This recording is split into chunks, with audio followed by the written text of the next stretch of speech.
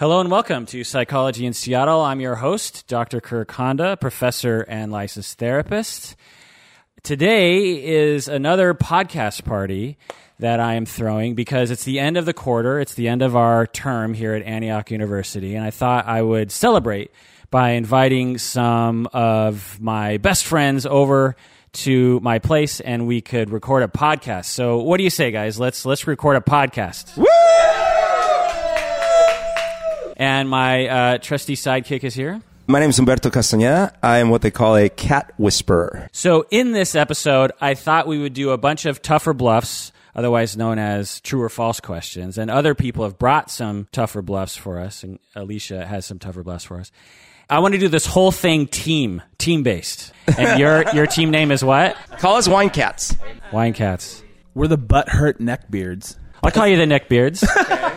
Okay, so we have two teams. On my left, we have the Wine Cats, and on my right, we have the Neckbeards. Yeah. And we're going to be competing. You're going to be competing. So when I provide the question, talk amongst yourselves, come up with an answer, and spokesperson, provide the answer, okay?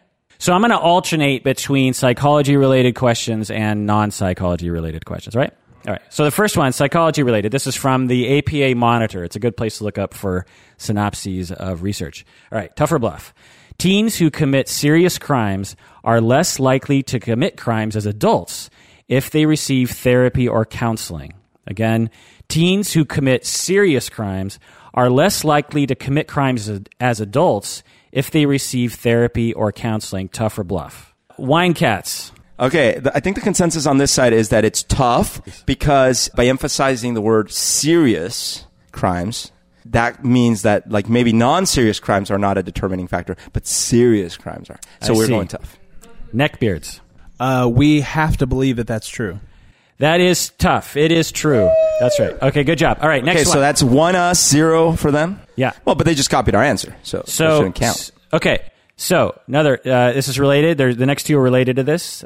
Regarding recidivism, teens who commit serious crimes benefit from family therapy equally as much as individual therapy.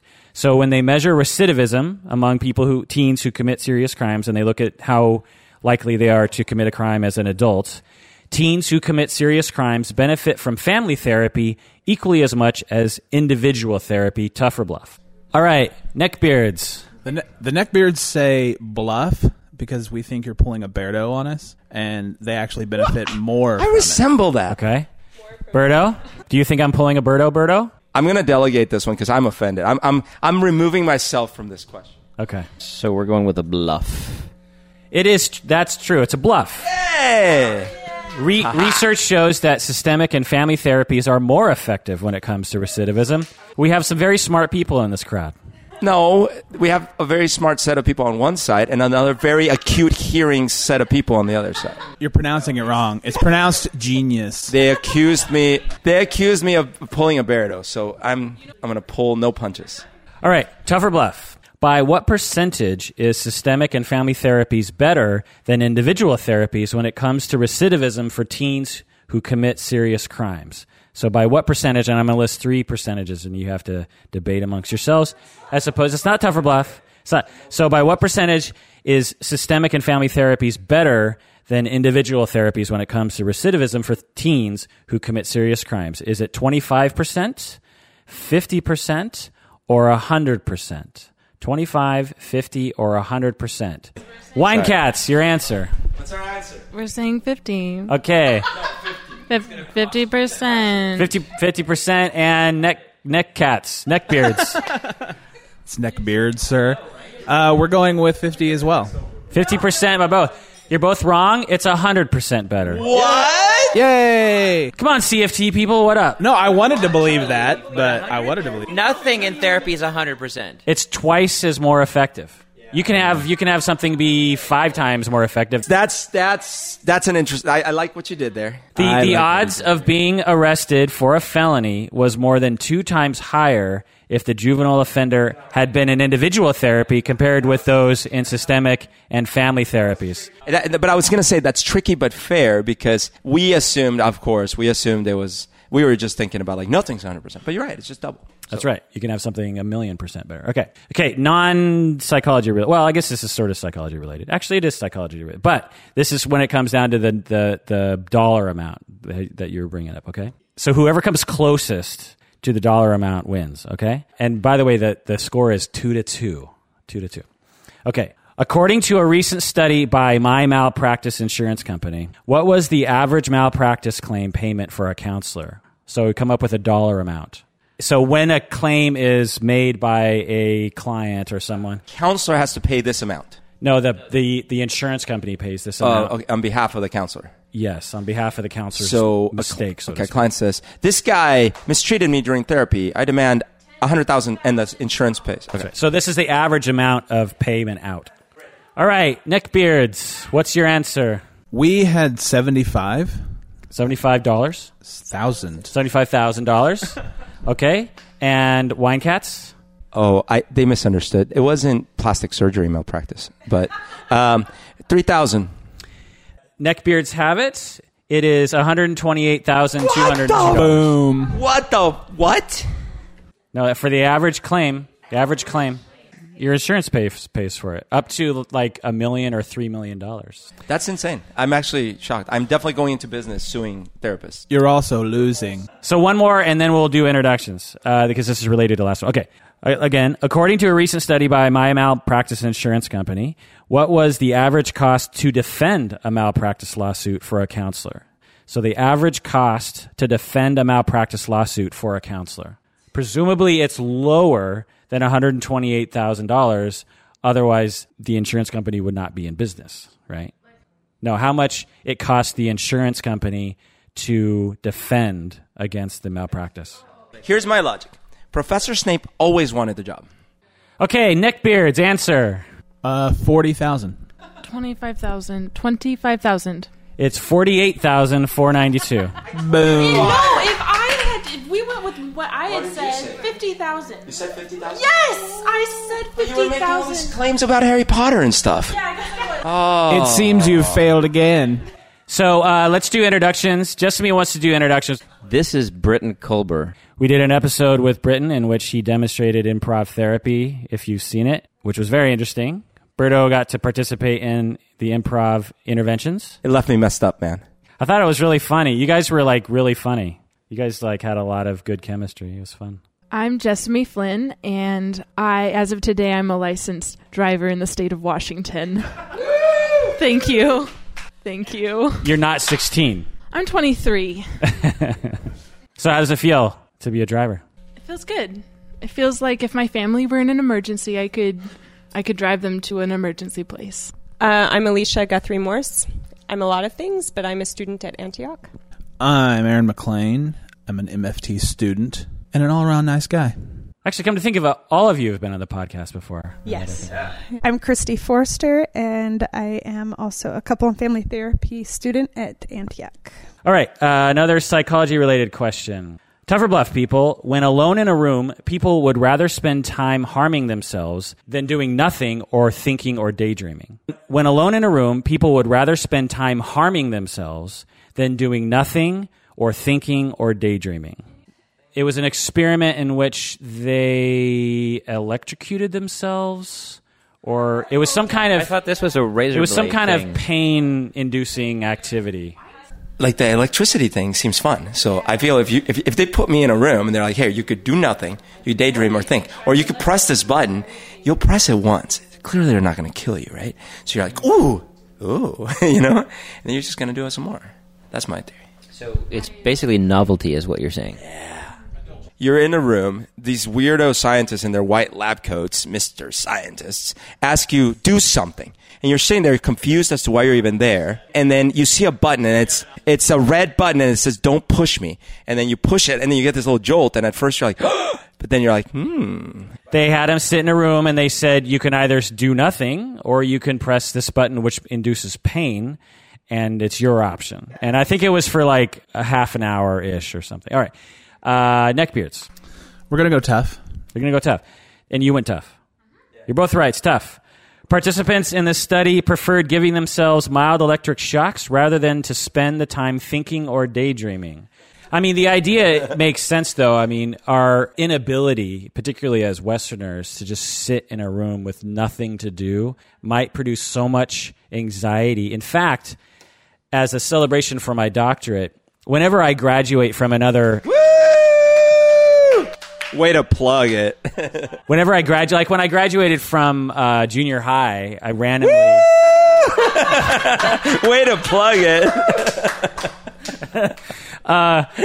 Me and my childhood friend, we swam across the bottom of the Snoqualmie Falls, just kind of randomly. And so ever since then, whenever I graduate some kind of thing, I think, okay, what could I do that would be memorable?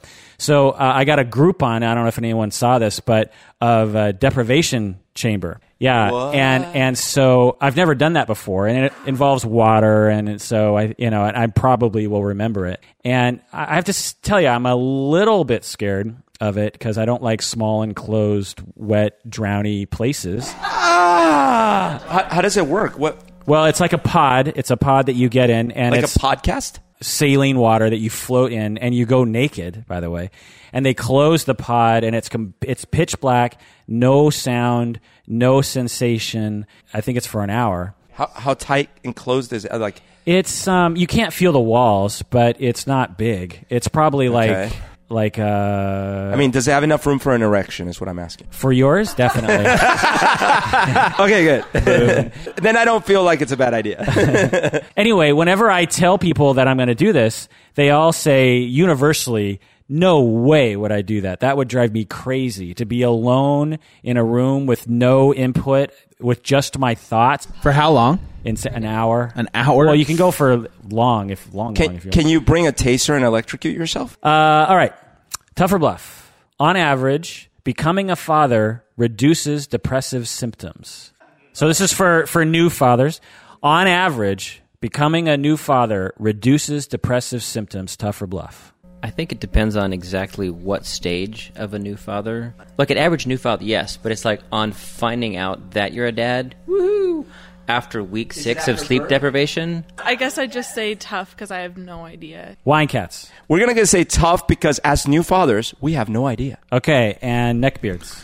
We're going to say bluff that it probably increases depression. That's right. Bluff increases depression. Neckbeards is pulled ahead with 4 points. On average, becoming a father increases depressive Anyone symptoms. can win the lottery. That's right. You know? The moral of the story is don't have kids. Related to that, tough or bluff, becoming a father increases depressive symptoms by how much? And I'll provide 3 options. Increases depressive symptoms by 9%, 26%, or 68%. We got increasing depressive symptoms on average for all new fathers. 9%, 26, or 68. Tough or bluff, or choose which one.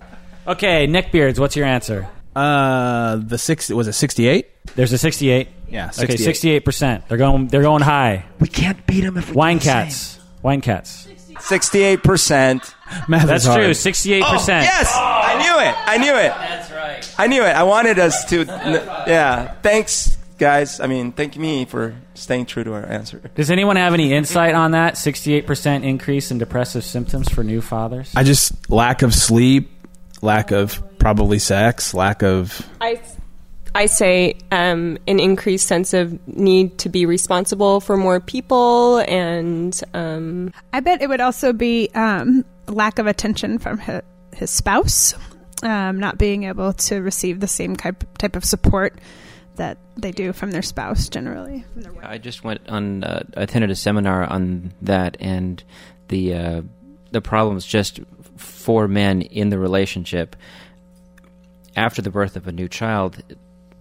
They're just not getting the same amount of attention that they were used to from their spouse, and if the oxytocin in them, kind of from their relationship with their spouse, is somehow suddenly taken away, their depressive symptoms could start to increase. I mean, that makes a lot of sense to me. Okay, the next set of questions is based on OkCupid data. After that, we'll do Alicia's questions. But for now, we have a bunch of questions on a study that OkCupid did on their own data. Okay? Well, their conclusions are probably flawed, but the data... So I actually took their study and reworded it based on what their findings were, not their conclusions. So these questions are from those data. Who claimed to have more sexual partners, men or women? So again, we're looking at OkCupid users, and they click on how many sexual partners they've had in a little box, I'm guessing, or they fill it in or something. And so who claimed to have more sexual partners, men or women? And this is not a trick question. It wasn't the same. And it's not a tough or bluff. It's one of the You do men or women, Okay, yeah. well, we know the answer. All this next questions are all non-tough or bluff questions. We know the answer. I don't know the details. Give me the deets. What's the deets? I don't know details. I just know some context. One person I know in particular who was citing OkCupid is that I think their target audience is a little bit more promiscuous. Oh, okay. Well, that's Hearsay. OkCupid. Do Okay, not. All right. time's up. Wine cats. all right. Men will naturally inflate their numbers. Women will deflate their numbers. So men have it. Okay, and neckbeards. At the risk of breaking our streak, we also choose men. It is women. Women claimed more. What? Women claim to have slightly more partners on average than men did. Because it was anonymous? That's where speculation comes into play. You don't know. In fact, you don't even know if their claim to be a man or a woman is real. I mean, so That's against every study I've... But to be fair, you've never seen a study. No, that's true. But no, actually, that's not true. That's not true. We did, in fact, in some episode, talk about how more men say that they have had more partners because it's cool as a man to have more partners. Absolutely. I mean, all of your reasoning was, I think, sound in that our society definitely, shall we say, encourages men to inflate their numbers and encourages women to deflate their numbers. Okay, answer this question. They took the data tag off the photographs, off the profile pictures, to determine what sort of camera was used for the user's profile pictures. Does that make sense? So they could determine, OkCupid could determine what sort of camera was used to take all the pictures that are on their site. Which phone was associated with the most sexually active partners? You know, so they claim to have, you know, this again, they're entering in how many people they've had sex with. Out of these three phones, which is the most? We have Android phone, we have BlackBerry, and we have iPhone. So which phone is associated with the most claimed sexual partners? Just a little update. Neckbeards are ahead by 1 point. Yeah. Only one. All right, neckbeards. We're going with the iPhone. And wine cats. Android. iPhone. Neckbeards up by 2 points. iPhone, the average for 30-year-olds. This is for 30-year-olds, but I gave you. I didn't say that. I said it for all users, but this is for 30-year-olds in particular. 11 sexual partners on average for iPhone claimed. BlackBerry 8 sexual partners. Android 6. So iPhone people had claimed almost twice the amount of sexual partners as Android, which, you know. Really, you guys had a lot of logic about how to come up with that answer, and I have to tell you, I would have no idea how to determine the answer to that question. These guys led me wrong. These guys led me wrong because I was thinking iPhone users are cooler, and so they would have the most partners. No, it's just iPhone users are cooler and much more attractive. For 18-year-olds, what was the average number of claimed sexual partners? For 18-year-olds, come up with a number. What was the average number of claimed sexual partners on OkCupid? Android users, I still claim, are more numerous, but iPhone users are sluttier, which is fine. There's nothing wrong with it. Nothing wrong with it. No slut shaming. But how dare you? Wine cats. Yeah, so 10 Android users at one partner each versus 3 iPhone users at 600. Why are you talking about iPhone and Android? Because we're talking about 18-year-olds. I know, but because it's on OkCupid, and we just determined that Android reporters have 6 partners. At 30 years old. Well, I know, but you said on average, Android iPhone has the most, Android has the least, right? Right. So I'm going kind of low, right? Okay. And so we're saying 4. Neckbeards. 5. It's 2. You guys get the point. Okay, for 25-year-olds, average claimed sexual partners for 25-year-olds. Neckbeards. 6. And wine cats. 5. 5 is correct. You guys are now tied again. If you would have gone with 4, it would have been a tie between the two. These guys over here use Blackberries. That's why. Okay, and same question, 40-year-olds. Average claimed sexual partners for 40-year-olds. 40-year-olds? So you're going higher than the 25-year-olds? Hear me out. Blackberries have some features that the 40-year-olds prefer, so they have more Blackberries. And Blackberries were more sex than the Androids, so I'm going a little higher. But Okay, Wine Cats. 6.5. 6.5. You can't do 0.5s? You can. Okay, 6.5. At 40, average amount of partners at 40 years old? At 40 years old, claimed sexual partners. And you said 6.5? Hey, no slut shaming. We're going 25. We're owning it. It's 12, which makes them closer. Conceive of that. Like, we were going for 120 at first. We are very amorous people. So something happens between 25 and 40. They learn how to talk to women. Okay. To me, when I saw these numbers, I thought it was actually quite low compared to what I would think people would be saying. So again, you don't know if it's true or not. I mean, you'd have to, I don't know how you could verify these facts, but so average is 12. So that means you have some people at 6 and some people at 20. And culturally speaking, OkCupid is associated for me with polyamory, actually. Oh, really? Yeah, I think it's like the polyamorous site. Well, I think you can indicate what you are, but I think for whatever reason, a lot of polyamorous people go there. Well, I actually think, given this question, it would be really interesting to know, like, instead of how many partners, how many actual times an individual has sex in their lifetime. I wonder what those numbers are. 3 or... Yeah. Okay, another question.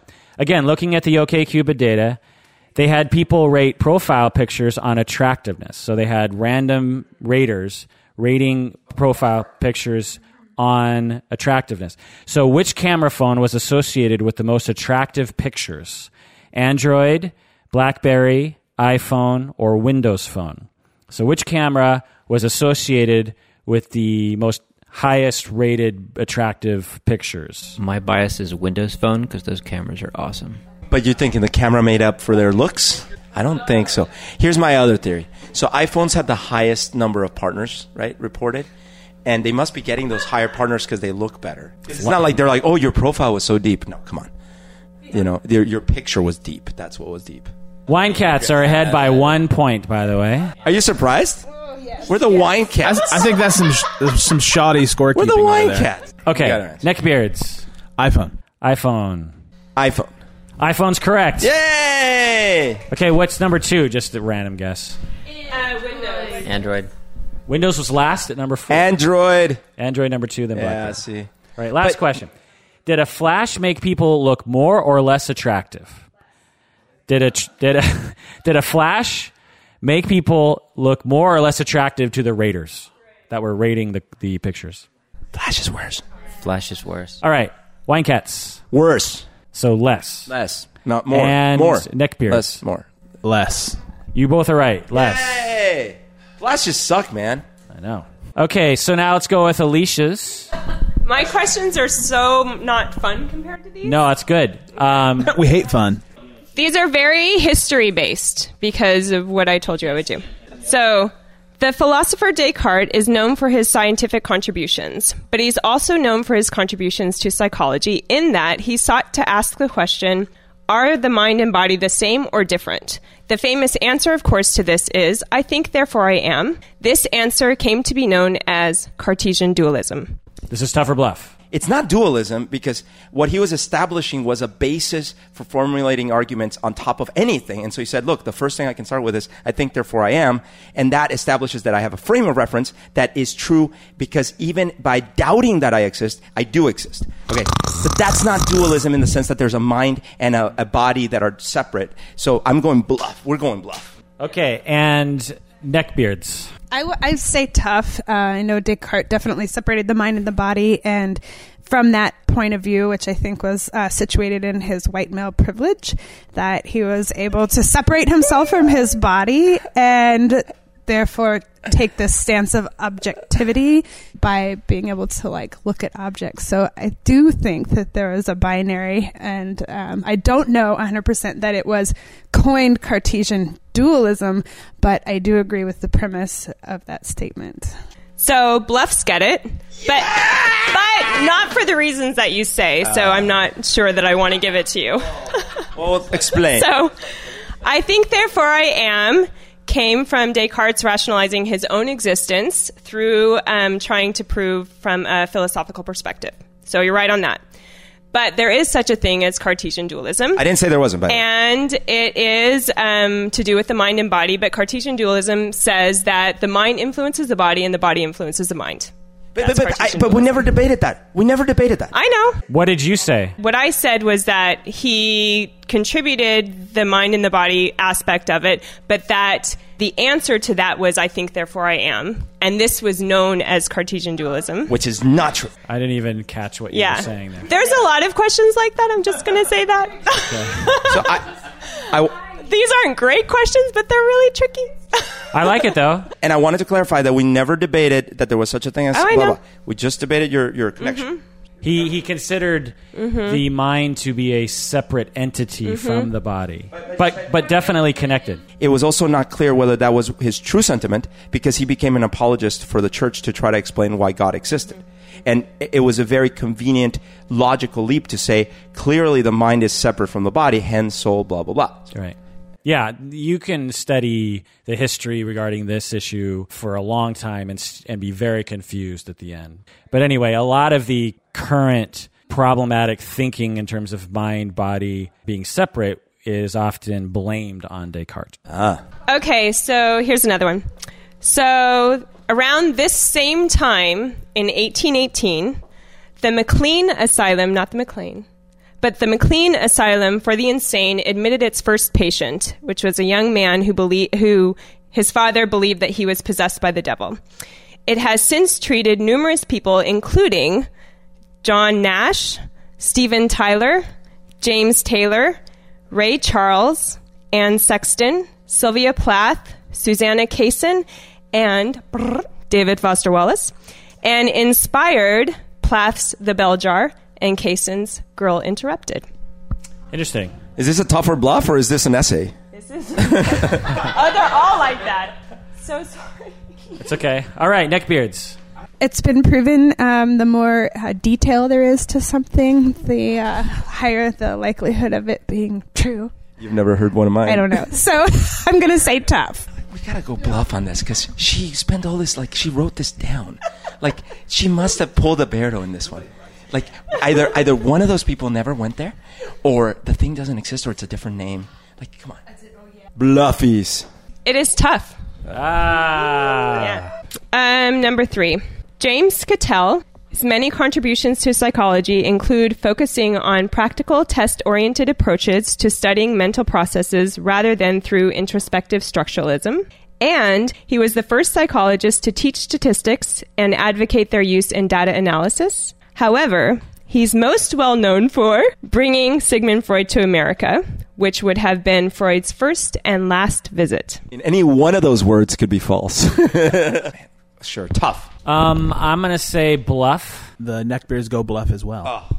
It is bluff. But most of that was true. The only thing that was false was Stanley Hall was responsible for bringing Sigmund Freud to America, but everything else was true. That is what the definition of a Berto is.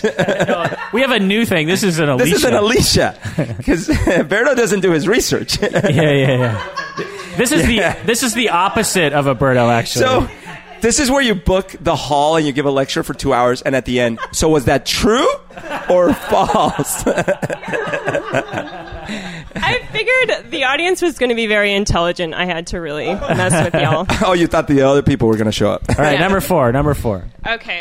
In 1985, the APA admitted Division 35, also known as the Society for Psychology of Women. This division recognized the diversity of women's experience, which results from a variety of factors, including ethnicity, culture, language, socioeconomic status, age, and sexual orientation.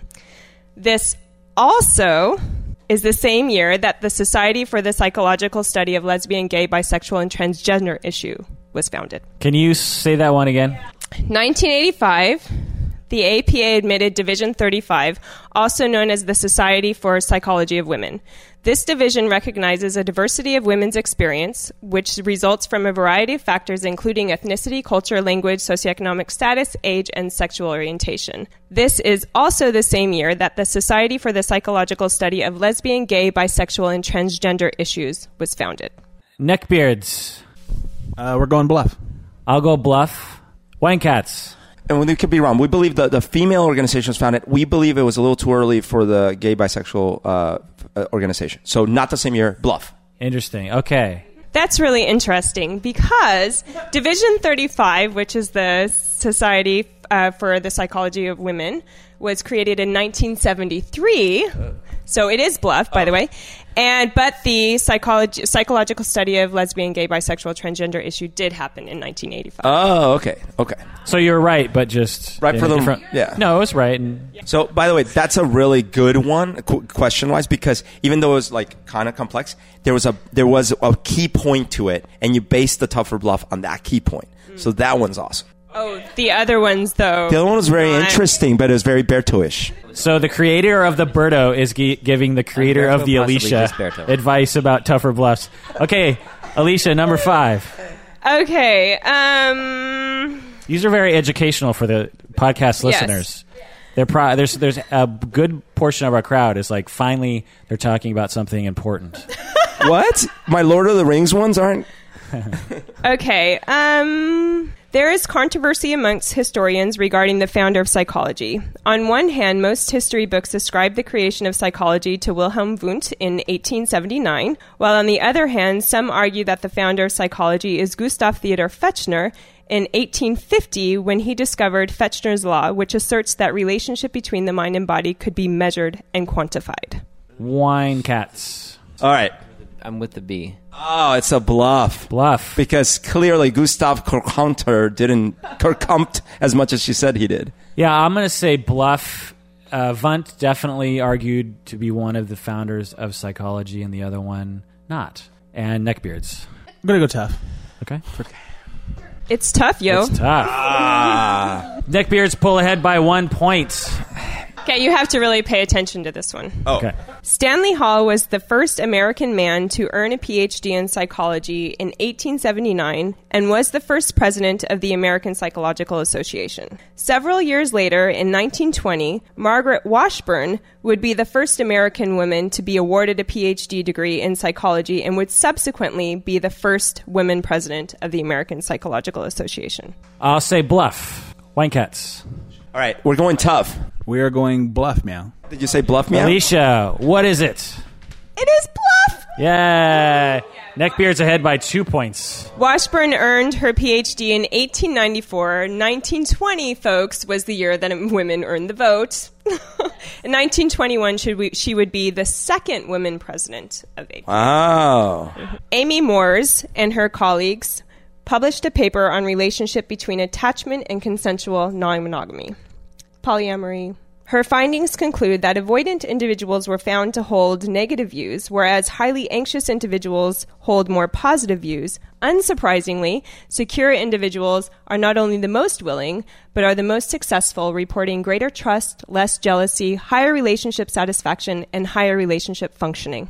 This is an interesting question. That's really interesting. So you're saying the avoidants are what again? Her findings conclude that avoidant individuals were found to hold negative views, whereas highly Negative anxious views of polyamorous relationships? of consensual non-monogamy, whereas highly anxious individuals hold more positive views, and secure individuals are the most willing because More willing than... the anxious or... So it goes secure, anxious, avoidant? What is avoidance, sorry? So avoidant have negative views. But I mean, can you describe what avoidant means? No, I cannot. Avoidant, for you. avoidant attachment style. Avoidant attachment style people tend to be very independent and avoid relationships, even though on the inside they really want attachment. They're insecurely attached. There's 2 types of people. You're either securely attached when you're growing up, or you're insecurely attached. And of the insecure attached people, the way to cope with that insecurity and the attachment is to either avoid attachments or to be very preoccupied or anxious. So preoccupied people tend to be like, "What are you doing? What do you think of me? Or am I okay? I feel like you don't love me. I feel like so it's preoccupied." The avoidant people from the outside appear to not care about people very much, whereas secure people from the outside. But secure people have a balance between caring and differentiation on terms of their own security with themselves. Did I explain that? Use the avoidant part. That's good. I think the anxious would be the worst. Like, Anxious would be the worst, but the avoidant. Okay, neckbeards. We're kind of split on this one. We'll be split on it, but my perspective is that I think that the anxious might not be so geared towards the polyamorous, just because I don't think they'd handle other partners with other partners very well. I think there would be too much jealousy. My answer Sounds like a bluff. is a bluff, but only for that portion. It's logical. All right. Wine cats. we say bluff for basically the same. We just think the order is wrong. It was probably anxious, avoidant, secure. Yeah, I'm going to say bluff. I'll take a guess as to the order. I would say, I mean, the logical is avoidant people are the most attracted to polyamory, with secure being second, and then preoccupied or anxious being last. I'm very interested in the results of this study. So, Alicia, what is the answer? So it is bluff, but I should explain some things. Did everyone guess bluff? Yes. So it's bluff. So secure attachment wasn't studied at all. I made that whole part up.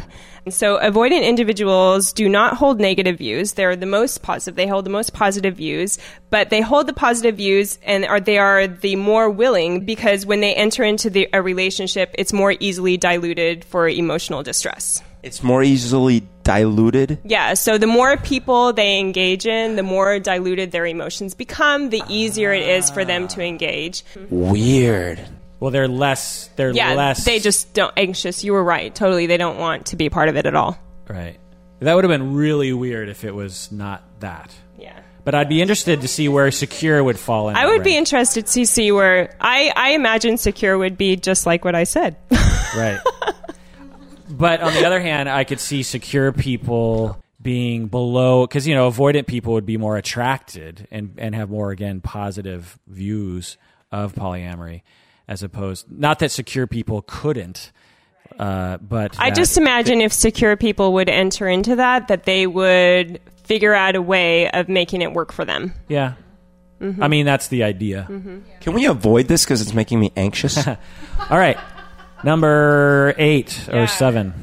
Really early psychology. So while several disciplines influence the development of psychology, 2 disciplines are of particular importance. One is phrenology, and suggests that one could uncover and understand someone's personality by feeling and interpreting the bumps on their head. The other is psychophysics, which is essentially how people interpret the world that they live in. So the first statement was that 2 early science has developed? No. Oh, sorry. Just that there is a lot of disciplines that have influenced psychology, and this is 2 of them. Those are 2 of them. These 2, yeah. Okay. Not that they're the only 2, just that those are right. 2. Okay. Right. So the first one is phrenology, and the other is psychophysics. Of psychophysics, it's just how you interpret the world around you. Neckbeards. We're going bluff because we think that it's phrenology and something else. Okay. Bluff. Now that I think about it, though, hey, she said 2. It could No, have been go with 1,000 your of original them. answer. God damn it. Okay. It's tough. They're both real. It's actually tough. Yay! Oh. I'm sorry I double-crossed you, but you know why I had to do it? Psychophysics is a real thing. All right, so Neckbeard's ahead by 1 point. Though cultural competence is at the forefront of psychology today, Ruth Howard Beckham, who was the second African-American woman to earn a PhD in psychology in 1934, was one of the first to speak out against the egocentricity and cultural incompetence of the profession. We're going to go bluff because it was the PhD year is what we're calling into question. Okay, I'll go bluff as well. We're going bluff, just cuz. Well, she did earn her PhD in 1934, but it is bluff because she was actually the first African-American woman, not the second. Oh, wow. She was the first to call out cultural incompetence. That's fascinating. Okay, 1 more or 2 more. One more. 1 more. These are really good. We're learning a lot. Yeah. I actually have 2 more. 2 more. 2 more.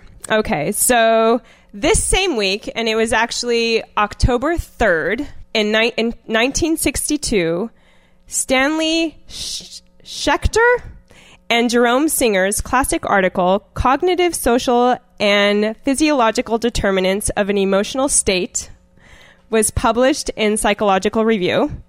The article outlined the two-factor theory of emotion, which suggests that emotion comes from a combination of a state of arousal and cognition.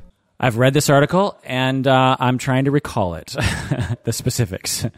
It's a famous article. It's a good piece of history. Neckbeards. Bluff.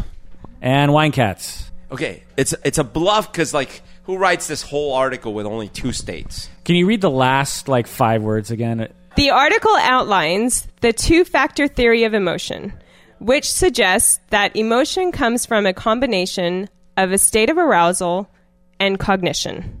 A combination of a state of arousal and cognition. That's bluff. It's true. It's tough that there is a combination of emotions that deal with these two factors, the state of arousal and cognition. From my memory, one comes before the other, and so that's what I thought. Oh, so I kind of messed with you a little bit? No, well, I mean, you're right, but the theory is a very famous theory of emotion, and so there's an emotional arousal, and then there's a cognitive evaluation of that arousal, and then you have an emotion. So when you said combination, I thought same time. That's what I was interpreting. Because that's and then other people were debating with the Schachter Singer people regarding whether or not cognition comes first or whether or not emotional, physical arousal comes first. There was a big debate. That's really interesting. I'd actually be interested in that, the reaction, feeling nauseous and something bad happening or whatever. And this could even tie back into the OkCupid world, because I've been getting the grossest emails from people, and it actually makes me it taints the whole site. My entire experience of trying to talk to people online is tainted by all the gross, weird emails I get randomly.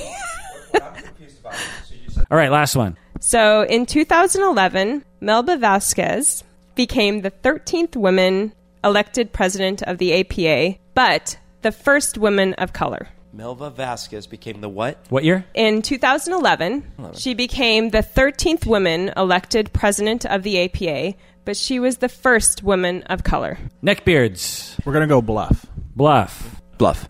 It's tough. It's tough. Sad but true. 2011. Sad but true.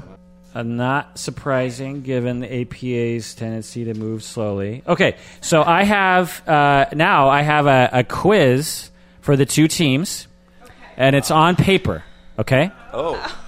It's going to be the effectiveness of birth control. You have to rank the effectiveness of the following birth control methods. Do we have to try each method out? I used to work in reproductive health. So we have to rank by effectiveness. So the number 1 would be pull-out method. Where is that one? Withdrawal. There it is. No? Is that not number 1? Let's think about this. Awareness-based fertility or ovulation method. That's number 2. All right. So seriously, where's the ones that completely sterilize? Those are some of the most effective, right? Between male and female, which one do you think? And take note, this is with perfect use. Yeah. Oh, I see. Okay, with perfect use. What's a Nuva ring? Is a Nuva ring like a IUD? Well, and they didn't list abstinence-only education, which should have been number 0. Onanistic is a word I just recently learned, and it actually does mean withdraw prior to ejaculation. But it also masturbation. So I'm going to read a number associated with each item, and I want you to minus your number with my number, and then write that number off to the side, and you'll count all those numbers, because it'll be basically the difference between the real versus... The deltas, yeah. So whoever's good at math, and some of these are tied for different positions, so for instance, there's 3 number 1s in my perfect. list. But So not we already got it wrong. But not in your... Okay. So number 1, hormonal implant. Oh, damn it. Okay. So that was 1. That is, if you use it perfectly, less than 1%. If you use it imperfectly, also less than 1%, because you can't imperfectly use a hormonal implant. So number 1, so this is a number 1 rank, male sterilization. So you want us to use 1, not 2? Yeah, 1. Okay, male sterilization. Because it's tied for first place. Okay, that's fine. It's tied for first place, male sterilization. Less than 1%, Less than 1% of women get pregnant after using this form solely after a year. And the third one is levonorgestrel IUD, which is a number one though. Still number one, which is a hormone-based IUD. Okay, rank number 4 is Depo-Provera. This is also less than 1% likelihood. Sorry, what rank is it? 4, Depo-Provera. Number 4. 5th on the list out of 17 is the NuvaRing. There's 3 ties for 5th place. Okay. Another 5th place, number 5, Evrapatch. Yeah, that's another hormonal. These are all hormone-related methods. And another number 5, the pill. So pill, Evrapatch, NuvaRing, Depo-Provera, the hormonal IUD, male sterilization, and hormonal implant, all with less than 1% chance of getting pregnant in the first year. All right, number 8, 8th rank is female sterilization at 1%, not less than 1%. Yeah, female sterilization, slightly more likely to get pregnant than male sterilization. Another 8 rank is the copper IUD. So very effective IUDs, very effective. And when you add the hormone, even more effective. Rank number 10, male condom. At 2% of women will become pregnant within a year. 11, awareness-based fertility or ovulation method. That surprised me. So if you use the rhythm method, essentially, you have a 3% chance only of being pregnant after a year. It's basically as effective as wearing condoms, which is ridiculous. Number 12, the withdrawal method. Only 4% of women get pregnant using the withdrawal method after a year of using the withdrawal method. Yeah, that's if you use it perfectly. If you use it imperfectly, it's 22%. Same with the rhythm method. It's 24% if you use it imperfectly after a year. All right, number 13, female condom. Female condom less effective than the male condom. I don't know why that is. I would have imagined it to be reversed, honestly. Maybe it tears. The reverse. All right, number 14, diaphragm. Who uses a diaphragm anymore anyway? 14 for diaphragm. 6% of women. Number 15, sponge prior to any births. With 9% of women being pregnant. What number did you say? 15 for sponge prior to any births. And 16 is spermicide. Again, who uses just spermicide for birth control? I mean, just spermicide. Oh, you're here for that reason? And number 17, sponge after giving birth. So if you use the sponge perfectly after giving birth, you have a 20% likelihood of getting pregnant. That's 17 for sponge. Spermicide is 16. And tally up the differences. All right, Wine Cats had a score of 51. This is a golf-like score in which you want to have the lowest number. Got 53. 53 by the Neckbeards. Woo! Can we call that an annihilation? That's kind of an annihilation. So, Alicia, are you surprised by any of these results here? Well, she's a little rattled. I don't know if she can answer right now. I'm totally not rattled. What are you talking about? I'm not. Which ones did you get massively wrong? We got female condom massively. No, we got that. Female sterilization massively wrong. What rank did you put it? We put it first. It's actually the distinction between 8 and 1 is less than 1% or 1%. Do you know what I mean? We also got the withdrawal massively wrong because that just does not make any sense to me. That makes no sense, right? No sense. Yeah. The Everpatch we got kind of wrong. So again, just to go on the rankings here, basically we have a lot of really great methods at the top here. Hormonal implant, male sterilization, the hormonal IUD, Depo-Provera, NuvaRing, Everpatch pill, female sterilization, and the copper IUD. And then you have male condom, which is pretty good if you use it perfectly. You have to use it perfectly. Also, the ovulation method, which, again, if you use it very well, it can go well for you or it can go very badly. And then, of course, never use the sponge or spermicide or diaphragm. Oh, really? Those are just prone to get you pregnant, yeah. What if you combine all of them? At the same time? Yeah.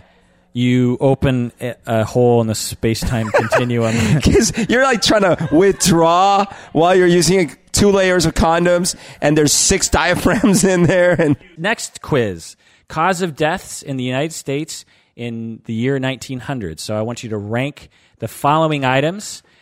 You have accidents, Alzheimer's, cancer, cerebrovascular disease, diabetes, frailty, heart disease, homicide, infectious diseases, nephropathies, sharks, suicide, and terrorism. That's true, but that's why we didn't rank it high. All right, you guys ready? We are.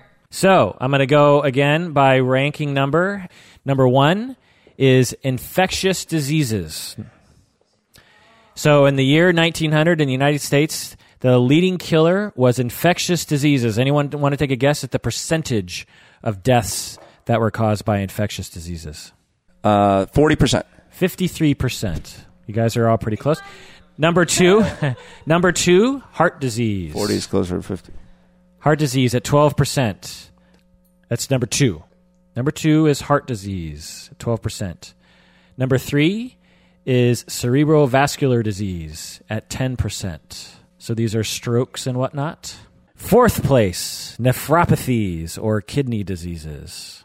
Kidneys was a leading killer of people back in 1900 at 8%. Kidney pies. Number 5th rank, accidents at 7%. 7% of the people who died in the year 1900 were from accidents. Number 6, cancer. Number 7, frailty. And tied for number 8 and last is everything else. Okay, so 8. So do 8 on everything. With diabetes, Alzheimer's, sharks, terrorism, suicide, and homicide. I mean, they're all not the same number, but the number is so insignificant compared to the 7 others that it's not even worth mentioning.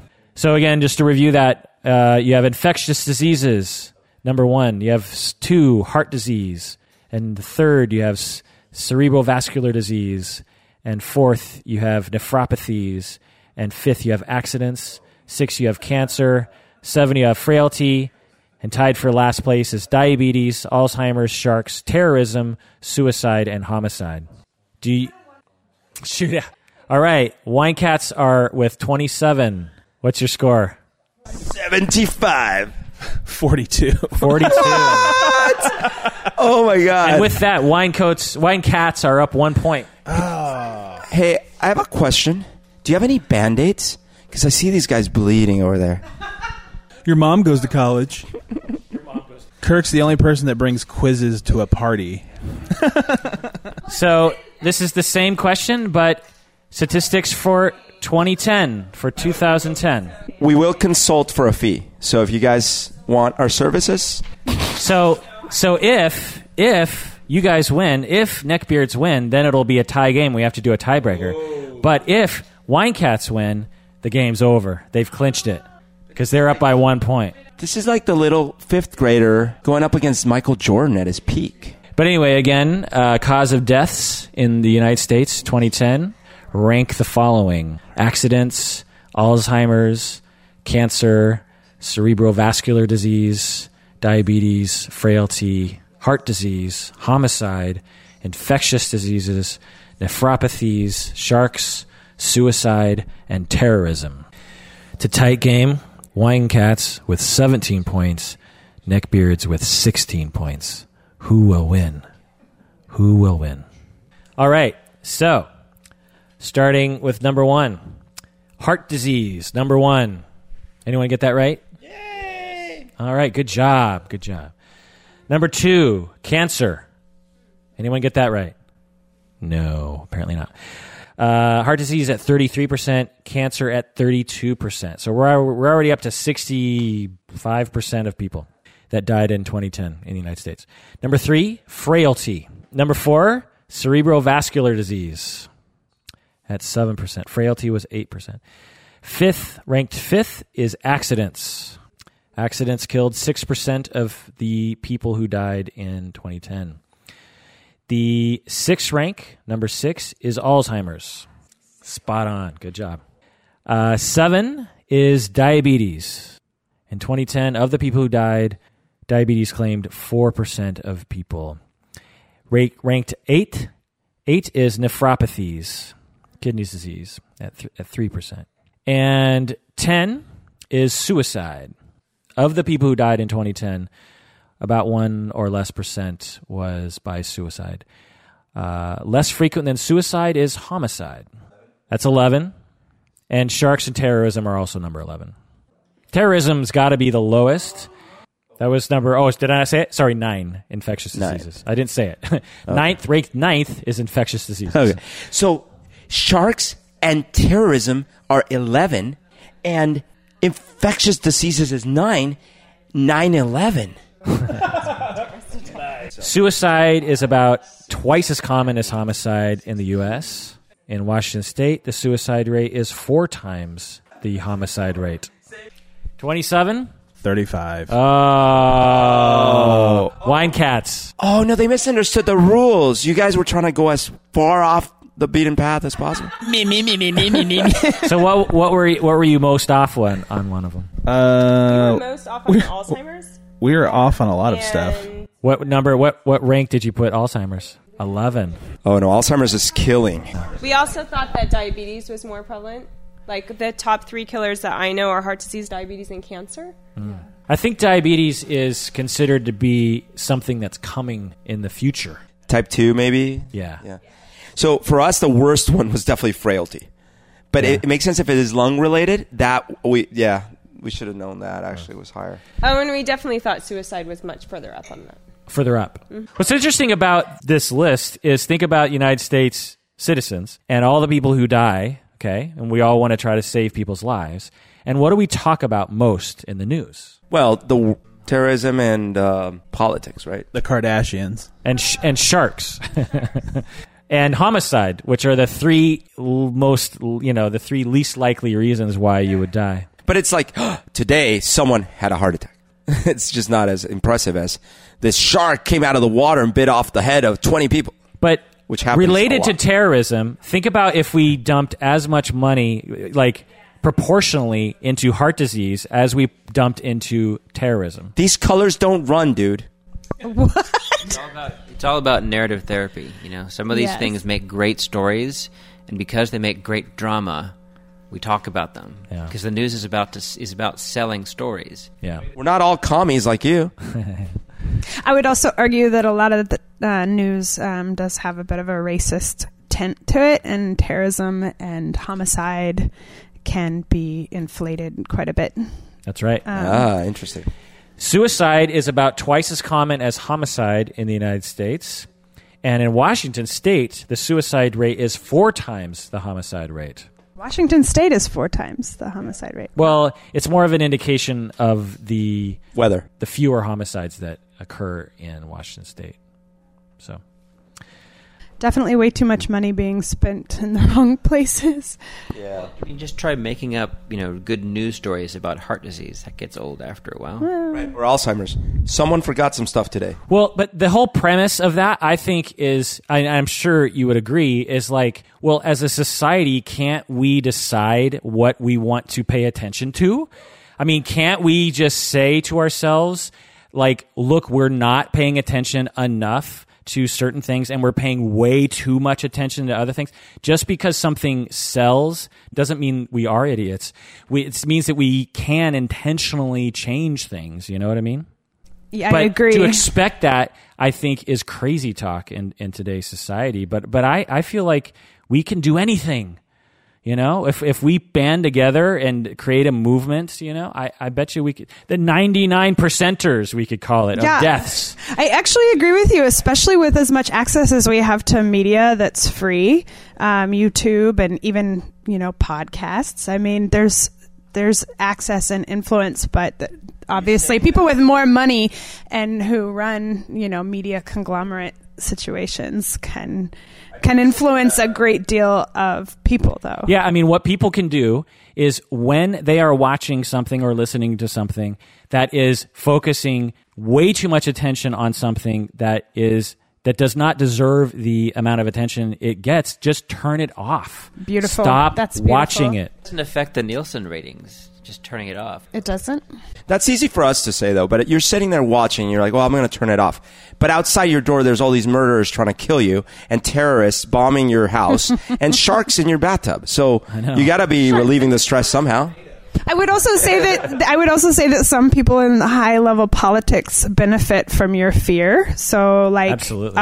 When it comes down to the way that the media is representing the concerns in the world, you're a more easily manipulated population when you're afraid and looking to some greater person that's supposed to lead the way. Right. So capitalism wants to sell you things that actually hurt your heart physically, and so they don't want you paying attention to that. But again, we're human beings with a brain, and we can think for ourselves, and when we have the information in our head, we can make determinations of our behavior later, and so we can stop doing these. I don't know, just try to crazy. I agree. I love that you're fired up about this so much because it's absolute. Like, I know it's silly to like go into like talking about Facebook a little bit, but I used to post a lot more about very highly political and heated things that made me angry or people that made me angry, and I've kind of gotten to the point where I just don't feel that A, it's a use of my time, good use of my time, and B, I don't know that it's helping anyone. It's a little different what you're talking about, but a reflection upon what we pay attention to, Right. And behaving with intention, I think, is something that we should all do. And if we just imagine if like half of Americans spent a little bit of time thinking about this, like the change in our society that would occur, it would just be great. All right. So do you want to do more tougher bluffs? Any, or do you want to end now, or what's the verdict? Now, do you know how when the U.S. Olympic basketball team like trounces the world, you know how they later play fun games just for fun? Like, we could do the same thing. We could be just like that. Okay, I have a whole series of tougher bluffs on child homicide. What do you say? Yay! Okay, Alicia says she loves it. Let's do it. Okay, child homicide. Tougher bluff. Most child homicides are perpetuated by their parents. Tougher bluff. Most child homicides are perpetuated by their parents. This is a very depressing topic. The ones that they would have the most access to are their parents. And they leave them in their trunk, and they leave them in a closed car, and they beat them to death. And so, sadly, yes, tough. Jeez, take it to a dark place. Yeah, man. really. Yeah, right. You're harshing my vibe. And neckbeards. Yeah, we're going with tough. It's tough. You both are correct. It really is tough. Tougher bluff. Child homicides are perpetuated mostly by fathers. Tougher bluff. Okay, neckbeards. We're going bluff. Bluff by the neckbeards. Okay, bluff as well. It's bluff. Okay. Half by mothers, half by fathers. Oh, okay, it's even. Tougher bluff. The highest risk of child homicide is on the first day of life. Tougher bluff. The highest risk of child homicide is on the first day of life. The highest risk. Homicide is intentional. Oh, okay, fine. It's not accidental. All right, tougher bluff. The highest risk of child homicide is on the first day of life. Wine cats. Okay, we're going tough. And neckbeards. The neckbeards go bluff. It's tough. Wine cats pull ahead by 2 points. So what was your theory on that? The speculation is that a big reason why parents will kill their children is because they don't want the child. And as soon as it's born, that's when they decide to do something about it. Okay, tougher bluff. Biological parents kill at much higher rates than step-parents. Biological parents kill their children at much higher rates than step-parents. Tougher bluff. Okay, neckbeards, do you guys have an answer? We're going bluff. Bluff for them? I'm going tough. It's bluff. See, you were It's wrong. the opposite. Step-parents kill at much higher rates than biological parents. Have you not seen Pinocchio? God. In recent years, tougher bluff, 24 nations, including the UK and Australia, have increased penalties for mothers who kill their child within the first year of life. In recent years, tougher bluff, 24 nations around the world, including the UK and Australia, have increased penalties for mothers who kill their child within the first year of life. Tougher bluff. So we're tough. All right. And neckbeards. We are also tough, but not for that reason. For what reason? It makes sense that there's more attention being paid to children, keeping statistics on how children die and when they die. So it makes more sense that there would be more awareness around that and more penalties for that. Actually, my thought was a lot around theirs, is that there's just generally more misogyny in the world, so they're going to just slap it to women more. For whatever reason, it is bluff. They have decreased the penalties for women who kill their children within the first year of life around the world. That doesn't make no sense then. Two more. The U.S. rate of infanticide is 8 per 100,000, while the Canadian rate is only 3 per 100,000. So U.S. Rate of killing children is 8 per 100,000, and Canada is 3 per 100,000. Tough or bluff? Do you believe that Canadians kill their children less than Americans per capita? We're saying reluctantly tough. Reluctantly tough at the starting line. Yeah, that's what I'm going to do. Ah, you bastard. You stole it. Yeah, we're hanging tough. It's tough. Yeah. For whatever reason, Canadians kill their children at less than half the rate as Americans do. They don't have guns. They have guns, not as much as the United States do. They have lots of syrup. I'm not sure what they kill their children with. Last question of this terrible category that you made me do. Yes. A large percentage of child murders are committed by parents who are seriously mentally ill. Tough or bluff? A large percentage of child murders are committed by parents who are seriously mentally ill. Tough or bluff? Let's go with wine cats. Yeah, so I would have initially said tough 3 questions ago, but now we're consenting bluff, because I bet you that in these new definitions, these newfangled definitions, so they're all not seriously mentally ill. I see. By seriously mentally ill, I'm guessing they mean psychotic, delusional. And we're saying no, because they're going to call them, distressed, or they were doing all those other reasons that they, so. And neckbeards. Yeah, we're going with that too. Bluff. True. You guys are right. Bluff. Most are not mentally ill, not even seriously.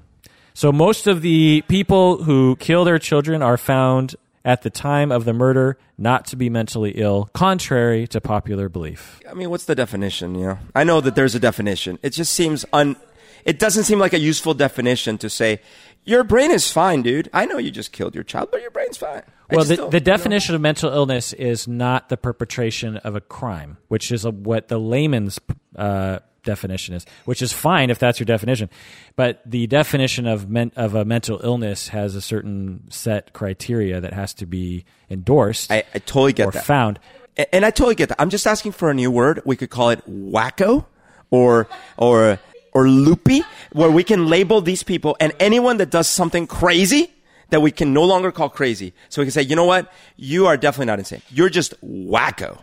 You've made a very bad decision. Yeah. I would go with you made a very bad decision. Is the most accurate, I think, way of describing it. They've made a very, very poor decision. Okay. Because there's so many other options available to people rather than killing a child. You've made a very bad... Okay, so bad decision makers. And an immoral decision. You could say immoral decision. It's easier in some ways to say that someone made a really horrific decision because they were mentally ill rather than they just made a bad decision. It's easier to, it's like, oh, someone's sick in the head. So we can... But then the reality is there are lots of people that are mentally ill, just not violent. They're just quietly... Okay. I could get behind this. So we can call it BDMs. Bad decision makers. So you're just such a BDM. Well, that does it for another episode of Psychology in Seattle. Thanks for joining us. And thanks for joining me, everybody, for another podcast party. Hey! Everyone, please take care of yourself, and let's go to another quarter. Yay!